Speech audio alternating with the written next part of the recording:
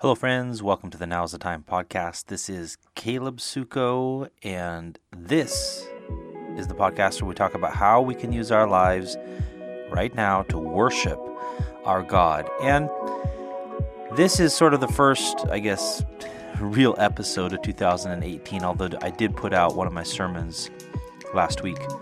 But this week I talked with pastor and author Jim Ceci, who wrote the book called The Purity War.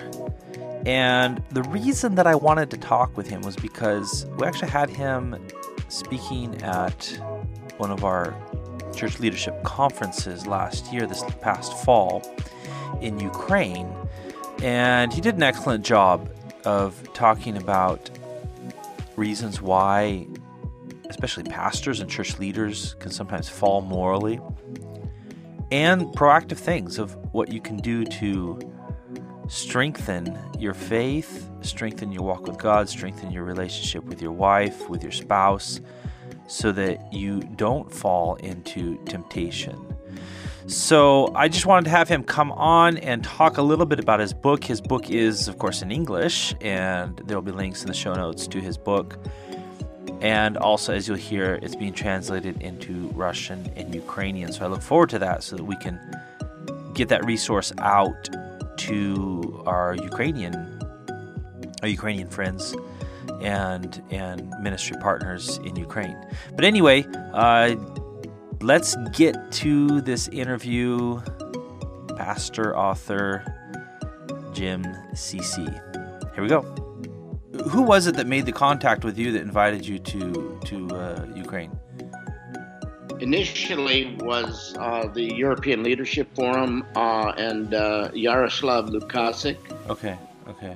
And then I began to go and do conferences there in Kyiv. And at the, I believe it's called Christian Hope Church, but I was doing pastors' conferences for all of the groups that gathered together. Eventually, I spoke at the European Leadership Forum's Eastern European Leadership Forum. Okay. I was a keynote speaker there. And all of these are recorded and online, by the way, at our website. Yeah, I think I had come across that when I was looking that up, but I think you must have, or somebody from the church there in Bela Tserkov must have contacted you about coming to our conference there. And then what happened was, one of the guys that I knew from the European Leadership Forum, his dad is the pastor of a church in, how do you say that? Bela Tserkov. Bela Tserkov. Really, really nice people, great church, Yeah. Sweet hearts for the Lord. And so I had a chance to teach there. And we had a few hundred pastors, church leaders, and a whole series of things on moral purity that we did. Yeah, so it was great. That's great. And so you didn't probably really know this at the time, but I'm the one that was pretty much responsible for getting the video done of that and everything. So I don't know if did you have a chance? Did I send you a link to the videos we put up on that? I try not to look at myself on video. It's pretty. They say I have a radio face. That's good. Okay. Well, that's why we're not going to publish video of this interview. So. But anyway, so usually I'm there, every time for that conference, but we happen to be in the States this time. In fact, that Saturday that you spoke was the Saturday that our daughter got married. And so congratulations. Yeah, thanks. Yeah. So obviously I was not going to be at that conference. That was a good choice. Good choice. That's what my family told me. One of the things about that conference, Caleb, too, that was just amazing is we have a disability ministry in our church. Okay. A substantial ministry. So the fact that I got to meet a number of the hearing impaired people in that church, and I did the same thing when I was in Kyiv, and it was amazing. And to be able to watch God touch their hearts, because immorality in the hearing impaired community is rampant. Abuse, especially of the children and the young men and women because they can't speak up, and so forth, and as well as even voluntarily in the teenage world of the hearing impaired and the adult world, because touch is so very important when one of your senses is gone. And in particular, the most difficult of the senses that to be gone would be hearing, because it isolates. Yeah. And so immorality within the deaf community is rampant internationally, as well as human trafficking is as well. So, so it's just great to talk to those men and women, and then just to be marvel at the fact that I'm speaking in English, and it's being translated into, I'm not sure if it was Ukrainian or Russian. And was it Russian? And then to have that translated into Russian Sign, and then they came back to me for dialogue. It was just an incredible experience. I just loved it. So. Yeah, and that's something that conference has done consistently to minister to the deaf community. And I know that when we've done other conferences too, I've tried to invite translators for the hearing impaired because I just know that's a community that misses out on a lot of things that the church does. Absolutely. Yeah. So, and one of the pastors there, in fact, I know they're working on a project right now. They are making a sign language Bible. Oh, cool. Which means that they're recording video of signing through the whole Bible. It's pretty cool project. Yeah, that's great. That's great. But yeah, so anyway, we published. We try to really utilize the web as much as we can with these conferences, because we just know that allows us to multiply the effect of whatever we're doing. So. And were you able to identify the number of viewers online and all that stuff? Yeah, I don't remember the numbers for that one, but I could probably even right now go and look. I'm pretty sure we actually tend to get more on the live stream than we do on the videos later. Right. And I think on some of those live streams, it was probably several hundred. Yeah, good. Yeah. Yeah, that's what's amazing about modern technology. Is that when I teach at the European Leadership Forum, I remember one of my workshops, I only had a few people, and I thought, wow, to travel all this way for a few. But then I looked later at the number of people that watched it online, and then my other things, and we're talking 68,000. Wow. Yep. Yeah. 68,000. So, and I'm an old guy. I don't get this, right? But what a privilege to be able to use modern technology that way, and to be able to realize that you can speak to a few and reach a million. Right. And guys like you, so good for you. So, I was definitely, pleased with, and I would listen into a little bit too. Live even, so that was neat. But definitely, I think the topic is so necessary to bring up and to focus on in light with the through the God's word. I think that one of the reasons that I really was glad that you came and chose that topic was because I've just had a number of young men come to me over the last year or so, I would say year and a half maybe, with, I say, hey, I'm addicted to pornography. What do I do? And, I will do my best to try and talk with them, counsel them. But one of the things that we want to do is be able to give them resources that are already out there. And so I know that your book is it being translated to Russian, Ukrainian, both? Yeah, actually pleased to tell you, after I get off the phone here, I have to sign the contract. Okay. The Eastern European Mission that wants to put the Ukrainian translation out this year. Okay. And they're so sweet about that. And because I don't take any funds for these books, every cent goes back into buying more books, so I don't take any money. So they're going to translate that and distribute it to leaders in Ukraine. And then I am negotiating with a Russian translator I met at Circa. I'm negotiating with him I'll be sending an email out to him later this afternoon, and in which I'll be hiring him to translate it into Russian. Right. And so I'm hoping the Ukrainian translation will be done later this year. It takes that long for them, but it's been approved. I'm hoping that the Russian translation will be done, and when these are done, they will be posted online, and we'll work through a distributor there. But also, if there are Western viewers, European viewers, they can also order it through Amazon. Right. And it'll be PDF, and it'll be print-on-demand versions for them. Right. It's a little bit more expensive than going to but we're going to keep the cost the same as if it was in a bookstore. And all the proceeds will go to buying more books to give to people, more pastors. Yeah, that's wonderful. And yeah, definitely keep us informed about the status of those translations. Because they can go to mypuritywar.com. And if you go to the website and go to the international page and look for their country's flag, see a flag of Russia, they'll see a flag of Belarus, they'll see a flag of Ukraine, and so forth. And there's a lot of Russian, Ukrainian seminars that are recorded there, right? And English / Russian, Ukrainian, or Belarusian. So I say that to say that's a good resource for them at this point to get started on that study. Right, right.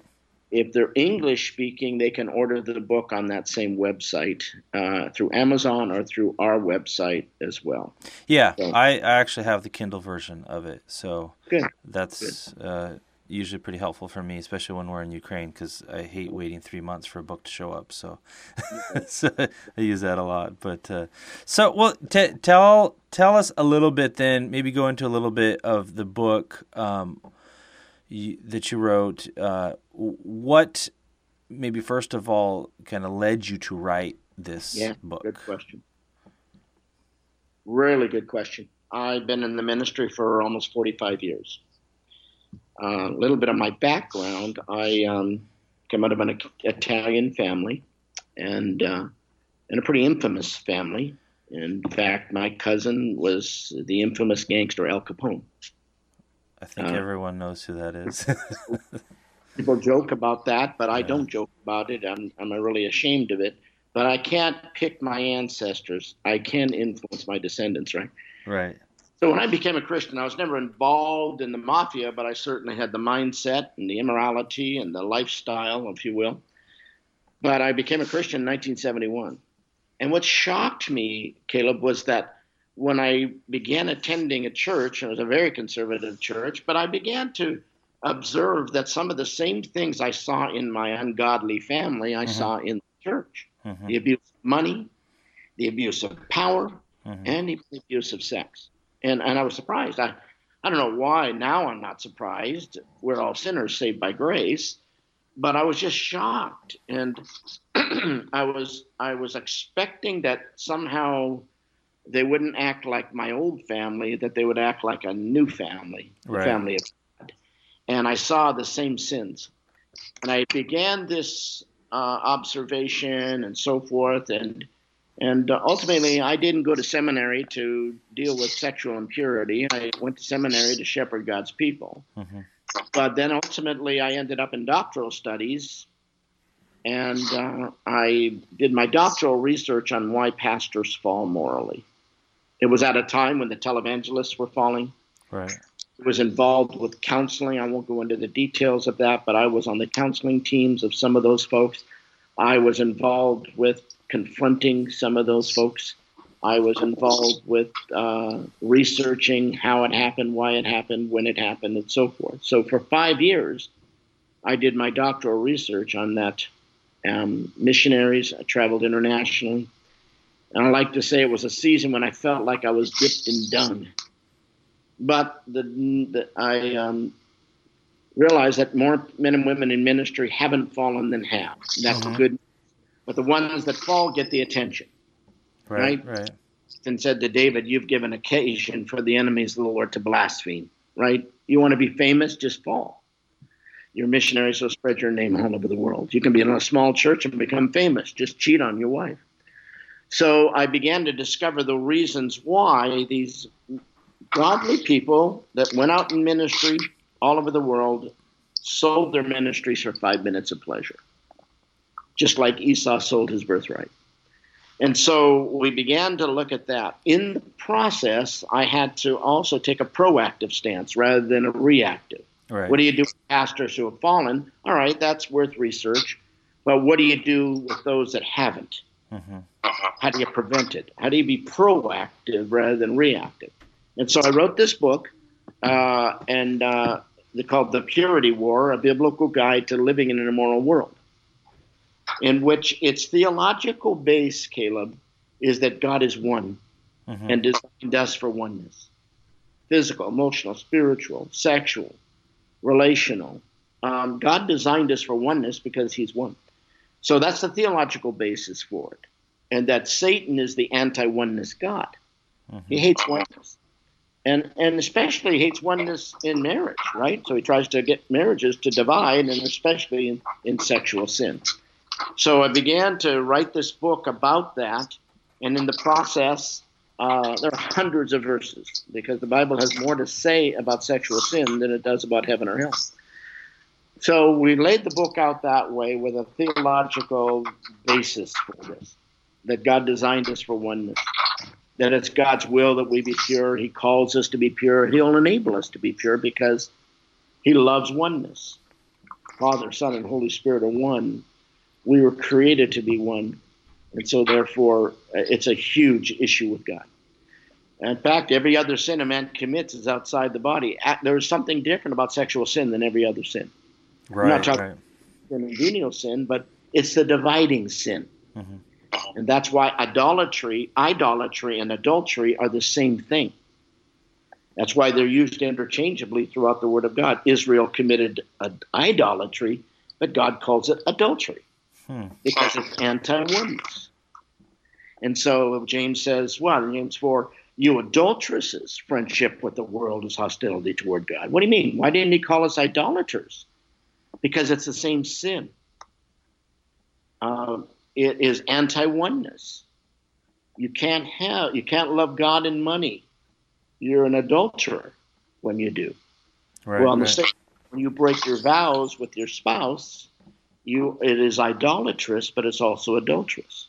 So the book explains that. But then it goes into how to be proactive, how to guard your mind, because that's where sexual sin begins. Yeah, and I think one thing that I've come across often is that when you look at some, especially a pastor, let's say, that has fallen, usually the initial response is, "Oh, how could that have happened to that person?" And I think that when we say something like that, the assumption is that would never happen to me. I would never do something like that. And how does that, when you talk about being proactive, how does that relate to that idea of, so I can't, that was such a horrible sin that so-and-so fell into. I would never do something like that. How do we look at those things? Yeah, really good question. There's two tiers of that. On one hand, pastors are people. So they have the same struggles we all do as people. Right. Okay? The flesh, the devil, and the world, same attacks. But there is also a special attack on those that go into ministry. Every Tuesday, Satanists fast to the God of this world that Christian leaders would fall. Did you know that? No. Yeah. So next Tuesday, when you're having your meals, just remember to pray for your pastor or your church leaders. Because Satan knows that if he can go after a pastor and discredit him, after a missionary and discredit him or her, then he doesn't have to go after the people of God, because as the leaders go, so go the people. Mm-hmm. He's a strategist. We know this in business. We know this in government. We know this as the father in the home goes, so go the children. We know this in life. So it is with Christian leaders. So there's a sense that it's two-tiered. There's the normal attack we all have with the flesh, the devil, and the world. But then there's the advanced attack on the leaders, because by doing that, he can get to all of us. Mm-hmm. So there is a sense that when you take a higher profile position, you're under greater attack. and need to be shored up and prayed for and guarded. Having said that, you're also responsible for your choices. There was one televangelist who blamed the people of God when he fell morally because they didn't pray enough for him. Well, no, that's not true. But there is a special attack on leaders when they counsel people of the opposite sex, which they shouldn't be doing. 1 Timothy chapter 2 says that men should be counseling men and women should be counseling women.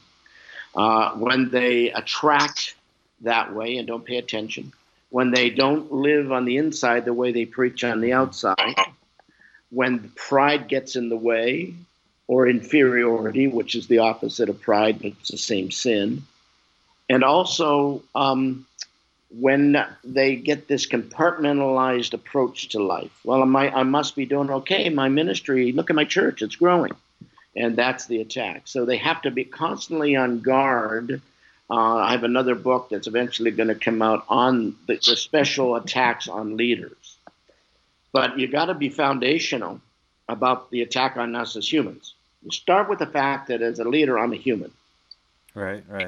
Well, and I think that especially in at least my experience in the Slavic Ukrainian text, part of the problem we have is that leaders may not consider themselves human, but the people in the churches may not consider their leaders human. That's a real problem. In fact, there is one of the reasons we call it the Gideon syndrome. When the people of God said to Gideon, be our king, and Gideon says, no, God is king. This is Judges chapters 6 through 8. God is my king. And we applaud Gideon, but then he turns around and builds the ephod, and it's a snare to Israel, and he falls morally. Not sexually, but morally, certainly. And with that, we realize that sometimes, we in ministry can take responsibility that is not ours and start to act like God. Mm-hmm. And people love it. They said, be our king, Gideon. And, of course, he said, no, God is king, and then turns right around and names his son Abimelech. In the Hebrew, Abimelech means my father's the king. Mm-hmm. Something going on in your brain when you name your child, my father's the king. Yeah. So suddenly Gideon is saying, oh, no, and outside his mouth, God is king. And in his inner heart, he's going, I'm a pretty special person. Right. So you get the two-way attack there, the people that elevate and the man that elevates. And then the people that shoot him down and the man that shoots himself down. So it goes both ways. It's kind of like a vicious circle, really, once it gets going like that. Because pride, Moses' pride was, I can't do it. Peter's pride was, I can do it. Mm-hmm. And God said to both of them, no, I will do it. Right. So a pastor that's so inferior and insecure can fall morally because some person comes into his life and says, oh, pastor, you're so wonderful. I wish my husband was like you. Mm-hmm. Or another guy that thinks he's not vulnerable to sin because God used him. Pride will take you. That's the back door to sexual sin. Mm. And so you're in this constant battle. If you think too highly of yourself or think too lowly of yourself, you're in moral danger. Mm-hmm, mm-hmm. Because humility, by definition, is thinking rightly of yourself. Right. I'm a sinner, but I'm saved by grace. I'm a sinner, but I'm saved by grace. Mm-hmm. And that constant tension that Paul talked about in Romans 7, right? Where he's in this tug of war, in Galatians 5, this tug of war between his flesh and his spirit. So explain to me, and I understand what you mean by if you think too lowly of yourself. I think what I call it sometimes is false humility. It kind of has an air of humility, but it doesn't recognize God's grace in your life and the value that He's placed in you. But explain for us a little bit, like how is, I think people understand. Yes, pride is certainly a door to sexual sin, but how could false humility or this thinking too down on yourself lead to it? Because so insecure, you walk into your, let's say it's a pastor, okay, is that all right? Or let's say it's anybody, and so you're just so insecure that you need constant affirmation from people, okay, because you don't see yourself the way God sees you. Because when he sees you, he says, "This is my beloved Son in whom I'm well pleased." Because we're indwelt by the Spirit of God. Right. We have the righteousness of Christ in us. So when God sees us, he sees Jesus. How does God feel about Jesus? So, but we can't, because of all of our agenda, of all of our baggage, all of our history in the world that doesn't applaud. And so suddenly now we get in a situation where the Bible says stolen water is sweet, where suddenly we're in that world of sexual affirmation. Right. Maybe it's distorted. I'm out there getting pleasure in the wrong place, and it's pleasurable because it's in the wrong place. Or somebody is coming into my life saying things that I've always wanted to hear. It's not my husband, it's not my wife. And suddenly now I'm getting affirmed. And suddenly I feel better about myself. And what am I going to do? I'm going to give my body as a reward. That's why workplace sexual sin is so common. The wife comes home, her husband never says anything nice about it. He comments about her weight or her work or lack of doing this or doing that, or even her sexual responses. And then suddenly she goes to work and some guy pays attention to her because she's looking her best, smelling her best, acting her best, and she gets all the affirmation at work. And the next thing you know is meeting at a hotel room. Right. So, that's where insecurity can play in. So in other words, having a correct understanding of yourself through God's eyes is vital. Absolutely. Yeah, and the truth of the matter is, I do not pray to please God. I pray because I'm already pleasing to God. I don't, the Bible says, "Be holy, for I am holy." I don't act holy in order to gain holiness. I have the righteousness of Christ in me, and I can be holy. I may choose not to be because I'm a volitional creature that can make choices, but I can be. Paul said that in 1 Thessalonians chapter 4, that it's God's will that you be pure. All right. And he enables us to be pure and even calls us to be pure. The only issue is whether you want to be. That's the difference between a believer and the unbeliever, right? I can be pure. I may choose not to be. You may choose not to be, Chris, but we can be. And that's the difference, because I'm not enslaved to sin anymore. Galatians 5, right? Other places. I'm in tug of war with sin. Right. It's not slavery. When I was an unbeliever, I was enslaved. Even my righteousness was like dirty diapers, right? Like filthy rags. So now I'm not enslaved to sin. I choose to sin. I don't have to sin. The unbeliever can't even do righteous things that aren't sinful. That the psalm even says his prayers are sin. The unbeliever. Right. Because he's not praying in faith. He's not praying as a relationship with God. He just has God as his cosmic Santa Claus, and he doesn't have a relationship with the Father. But when he's in need, he calls, and God says, "I don't know you." Jesus said that.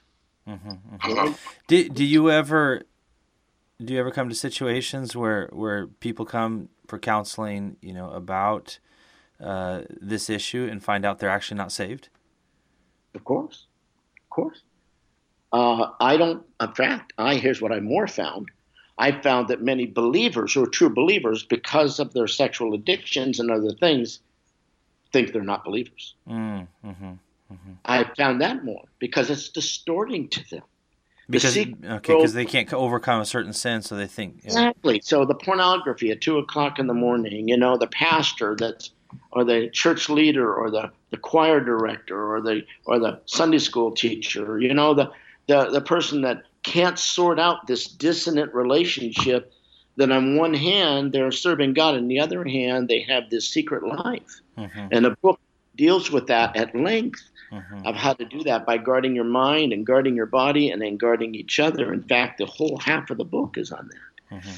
And then talks about the way back. Well, let me ask you this. When you look around, you've traveled quite a bit and seen how different, let's say, church leaders function.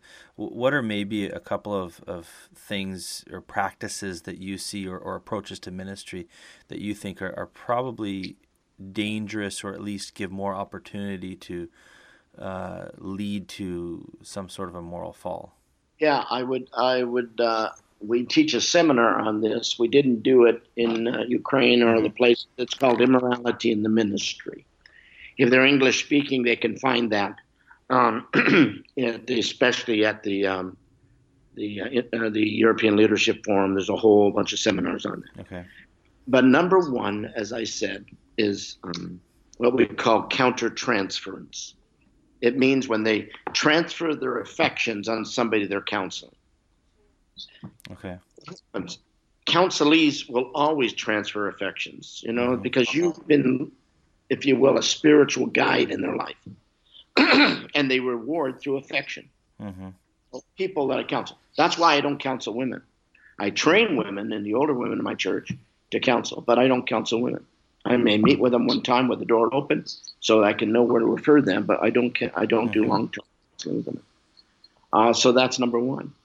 Number two is this: you've got to deal with your inner life.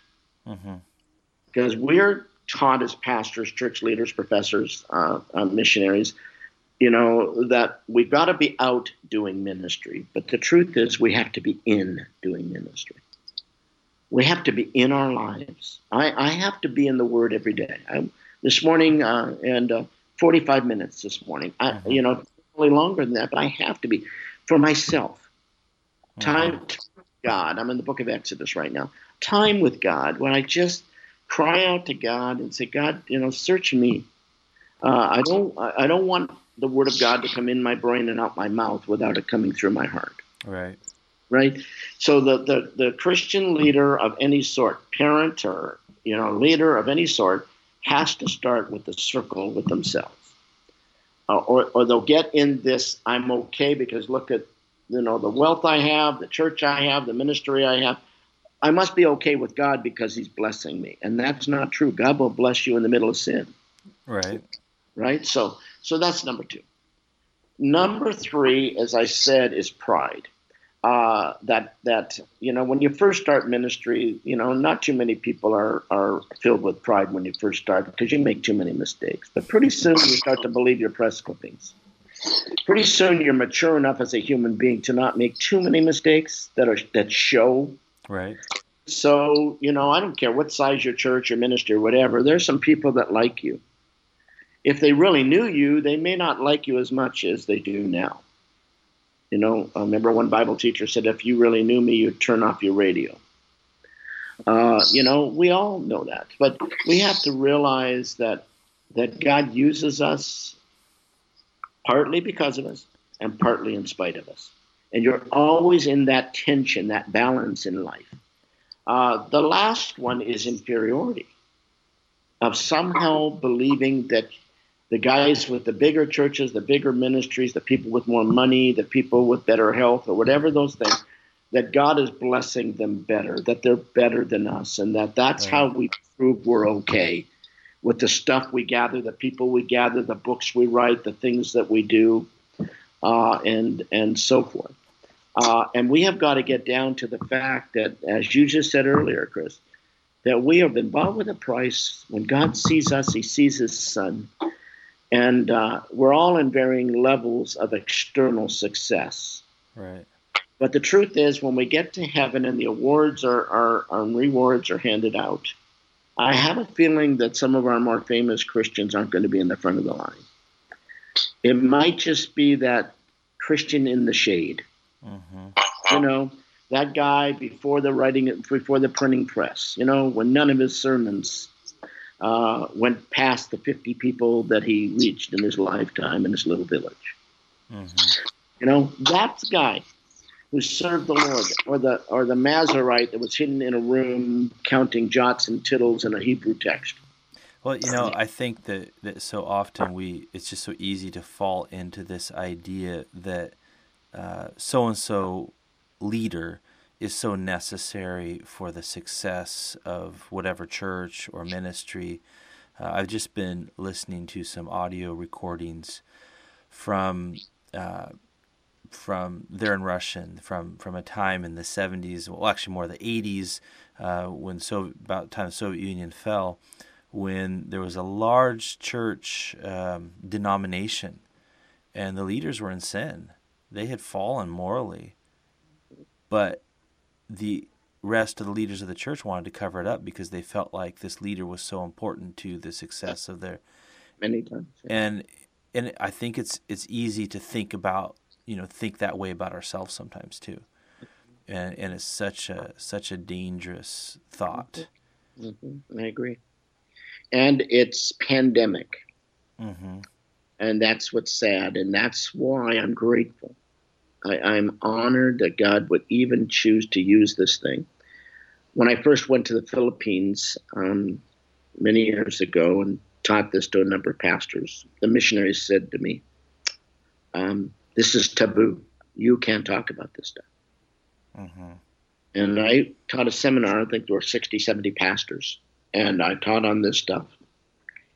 And the response was brokenness, on their knees praying. It was amazing revival. And finally, I had to say, so why?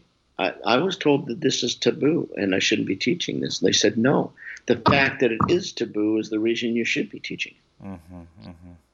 We have got to talk about these things because we're doing this behind the closed doors of our life. We need to talk about this openly so we can keep each other accountable. Right. Because we're not an island. I need you. You need me. We need each other. I was never made to do ministry alone. I'm not a lone ranger shooting my silver bullets and riding off into the sunset. You see, I need. So the book is designed, if I might, by first of all teaching to guard your mind. Secondly, to guard your body by presenting your body every day as God, and all the different instruction. But then also to have accountability. Mm-hmm. And we're not just talking about meeting with a guy for a cup of coffee. We're talking, and the book has an entire accountability program at the end. In fact, a third of the book is the accountability side. Mm-hmm. Mm-hmm. It maybe a little less, but it's 18 weeks of accountability questions and all kinds of different opportunities there, because many leaders say they're accountable, but all they are is responsible. It means the board can fire them, the church can fire them. Right. Accountability, that's responsibility. But unless people that you work with and work for ask you hard questions, right, then you're not accountable. Mm-hmm. So, if I can't call your wife, Caleb, and say, so how's Caleb doing in that area? If I can't ask your daughter when she got married and you walked her down the aisle, is a godly father walking you down the aisle? Do you want your husband to be just like your dad? You see, those are the questions we lovingly ask each other with the idea that we're also sinners. Right? But those are the things that we need to ask each other. But to be able to give answers instead of because we're good at lying. We're good at making ourselves look good. Yeah, unfortunately, that is very true. One of the great Bible teachers in America pulled me aside one day and he said, so I know what you're teaching on this. He said, but my experience is if a guy's going to commit adultery, what makes you think he's going to tell me the truth? And I said, and I was kind of caught off guard because I really respect this guy. He's a dear friend. And then I got home and I thought the guy had been accountable in the little things. First of all, he might not have gotten there. But secondly, if he did, he'd be telling somebody because if you're faithful in little. So if you tell a guy, it's a lot easier to tell a guy, I slipped up and looked at that billboard, or gee, I watched something I shouldn't have watched. Right. Than it is to tell a guy I'm addicted to pornography. Yeah. And it's a lot easier to tell a guy I'm addicted to pornography than it is I'm having a series of affairs. Right. In other words, the deeper the sin, the harder to share. So if you're accountable in little things, how's your walk with your wife? How's your relationship to God? How's your spiritual pulse? What's your attitude today? How about the idolatry in your life with greed and anger? And that's why I wrote this book on anger, because that's the second thing that men deal with. Mm-hmm. Right? Well, I think too the whole accountability thing, it's obviously a lot more than just getting together with someone and say, hey, here's the sins I did last week. What sins did you do? Or it's positive. Yeah, it is a encouraging fellowship thing, which altogether is going to strengthen you in the faith. Absolutely. And help you to avoid sin. Let me read for you the first worksheet. Okay. because they're great questions. And Okay. I'll ask these of you. You don't have to answer them. Okay. These are what I would ask you if Right. we just met, and I would ask you, have you been faithful in the word and prayer? Are you growing in your intimacy with God? Mm-hmm. Because I don't ask my kids, did you read your Bible? Go to church. I ask them, do you have something special going on with Jesus Right. today? Right. 2, have I been sensitive to the needs of my spouse and my family? Mm-hmm. Right? It's a good question. Yep. 3, have I been struggling with impure thoughts? Who doesn't? So to what level? Have I been looking at questionable material which would bring shame to the Lord? Mm-hmm. How'd you handle that pop up on your screen? Mm-hmm. I took 5 seconds. I should have taken 2. Mm-hmm. Have I been alone with someone in any kind of situation when my feelings or my actions became inappropriate or where others could have suspected something? Mm-hmm. Right? We all have that. Oh, man, I was talking to that girl at the store, and, man, my brain turned to her body rather than what I needed at the store. All right, tell me that. 6, am I experiencing any physical problems? Why? Oh, that can take you down the road. Eating right, getting adequate rest and sufficient exercise. I cannot tell you how many unfit people fall into pornography. Mm-hmm. Mm-hmm. All right, direct correlation. They Interesting. Yeah. just themselves. All right, the next one, lastly, is am I facing challenges that are negatively affecting my physical, emotional, or spiritual well-being? Mm-hmm. Because when we're in the tube, we go to the tube, right? And then number 8, the last one, have I lied or compromised my answer to any of the above questions? That's Wow. Yeah. Yeah. Isn't that good? It This is is. simple. And that's only number 1. And then it goes to the whole issue about, how you doing in the area of love and joy and peace and patience and kindness and goodness and faithfulness and gentleness, self-control. Mm-hmm. How's your anger quotient? How you doing? What's driving you nuts today? What do where are you a little bit angry at God today, if the truth be told? Right. I'd disappoint you today.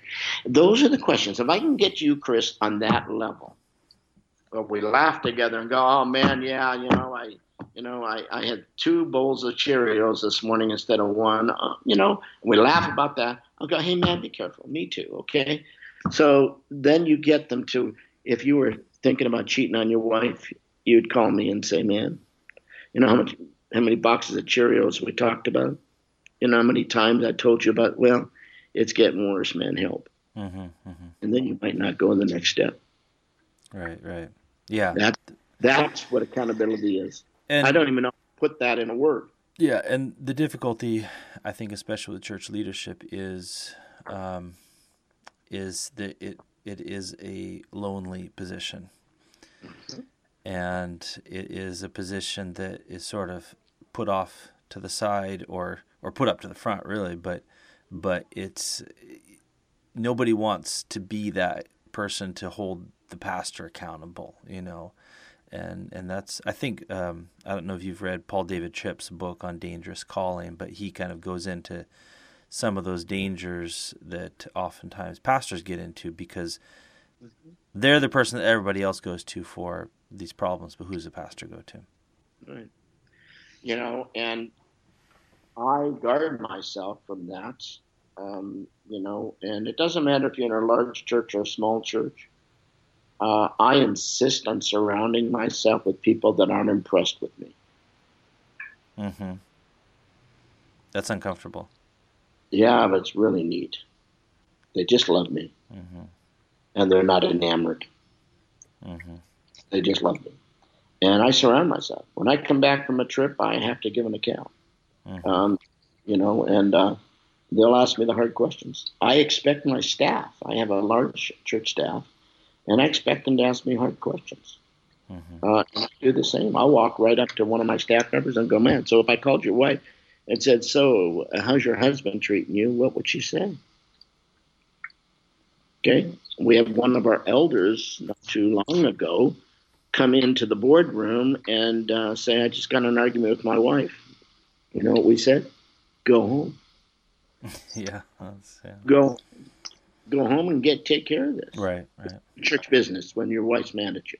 Mm-hmm. Go home. So he goes home. 45 minutes later, he comes back with a smile and says, "My wife wouldn't believe it. She said she thought I went to the principal's office and got sent home, and she laughed and gave me a kiss and sent me home." And I said, "So are you guys okay?" And she says she's more than okay. Wow. She knows that you guys care about us. Right. Yeah, and that in ministry context, that happens so often where that relationship, husband-wife relationship, gets sacrificed on the altar of ministry.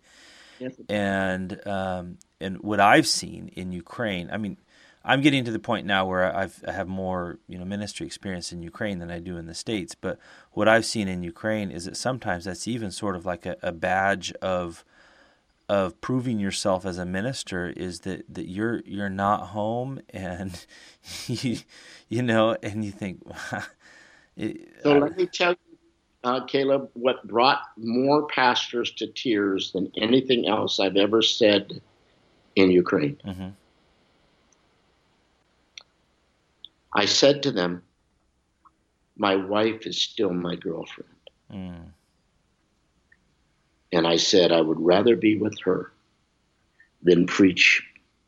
And there were 1,600 people in that room. Mm-hmm.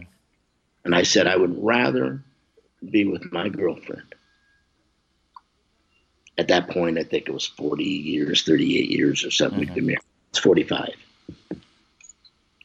That's my favorite thing to do, is to hang with my wife. Mm-hmm. Does that mean we don't have our issues? Of course we do. All right, but she's still my buddy. And I remember one of the pastors of a very large church came up to me and started to weep. Really? And he said, how did you keep that? I said, it's hard work. Mm-hmm. It's hard work, but I have to give as much effort, if not more. Now the fact that she's really a neat lady and she loves the Lord and loves me in spite of me, and that kind of helps too. And she's not a crank. I get it. She's not bitter. She loves ministry and all that stuff. Fine. Okay. I got a feeling it's her part too. Sure. Right. But I say that to say, she could die or I could die and there's no issues. Mm-hmm. Nothing passed. And so I think that's definitely, go ahead. Cried and said, so they wanted to not talk about purity. They wanted to talk about how to maintain your romantic relationship with your wife after decades. Right. That was huge Right. for those men in Ukraine. Well, and I think that's a huge piece of the puzzle too, because when you do have joy at home, you're a lot less likely to fall outside of the home. Mm-hmm. Absolutely. But if you're spending all your time outside of the home, it's not likely you're going to have joy at home. Because we're men. And part of the thing about men, Caleb, that I'm sure you know, is that we derive our self-image on the basis of the work of our hands. Right. So we want to be successful, and we want it to be visually proven. Mm-hmm. So what is a pastor's visual success?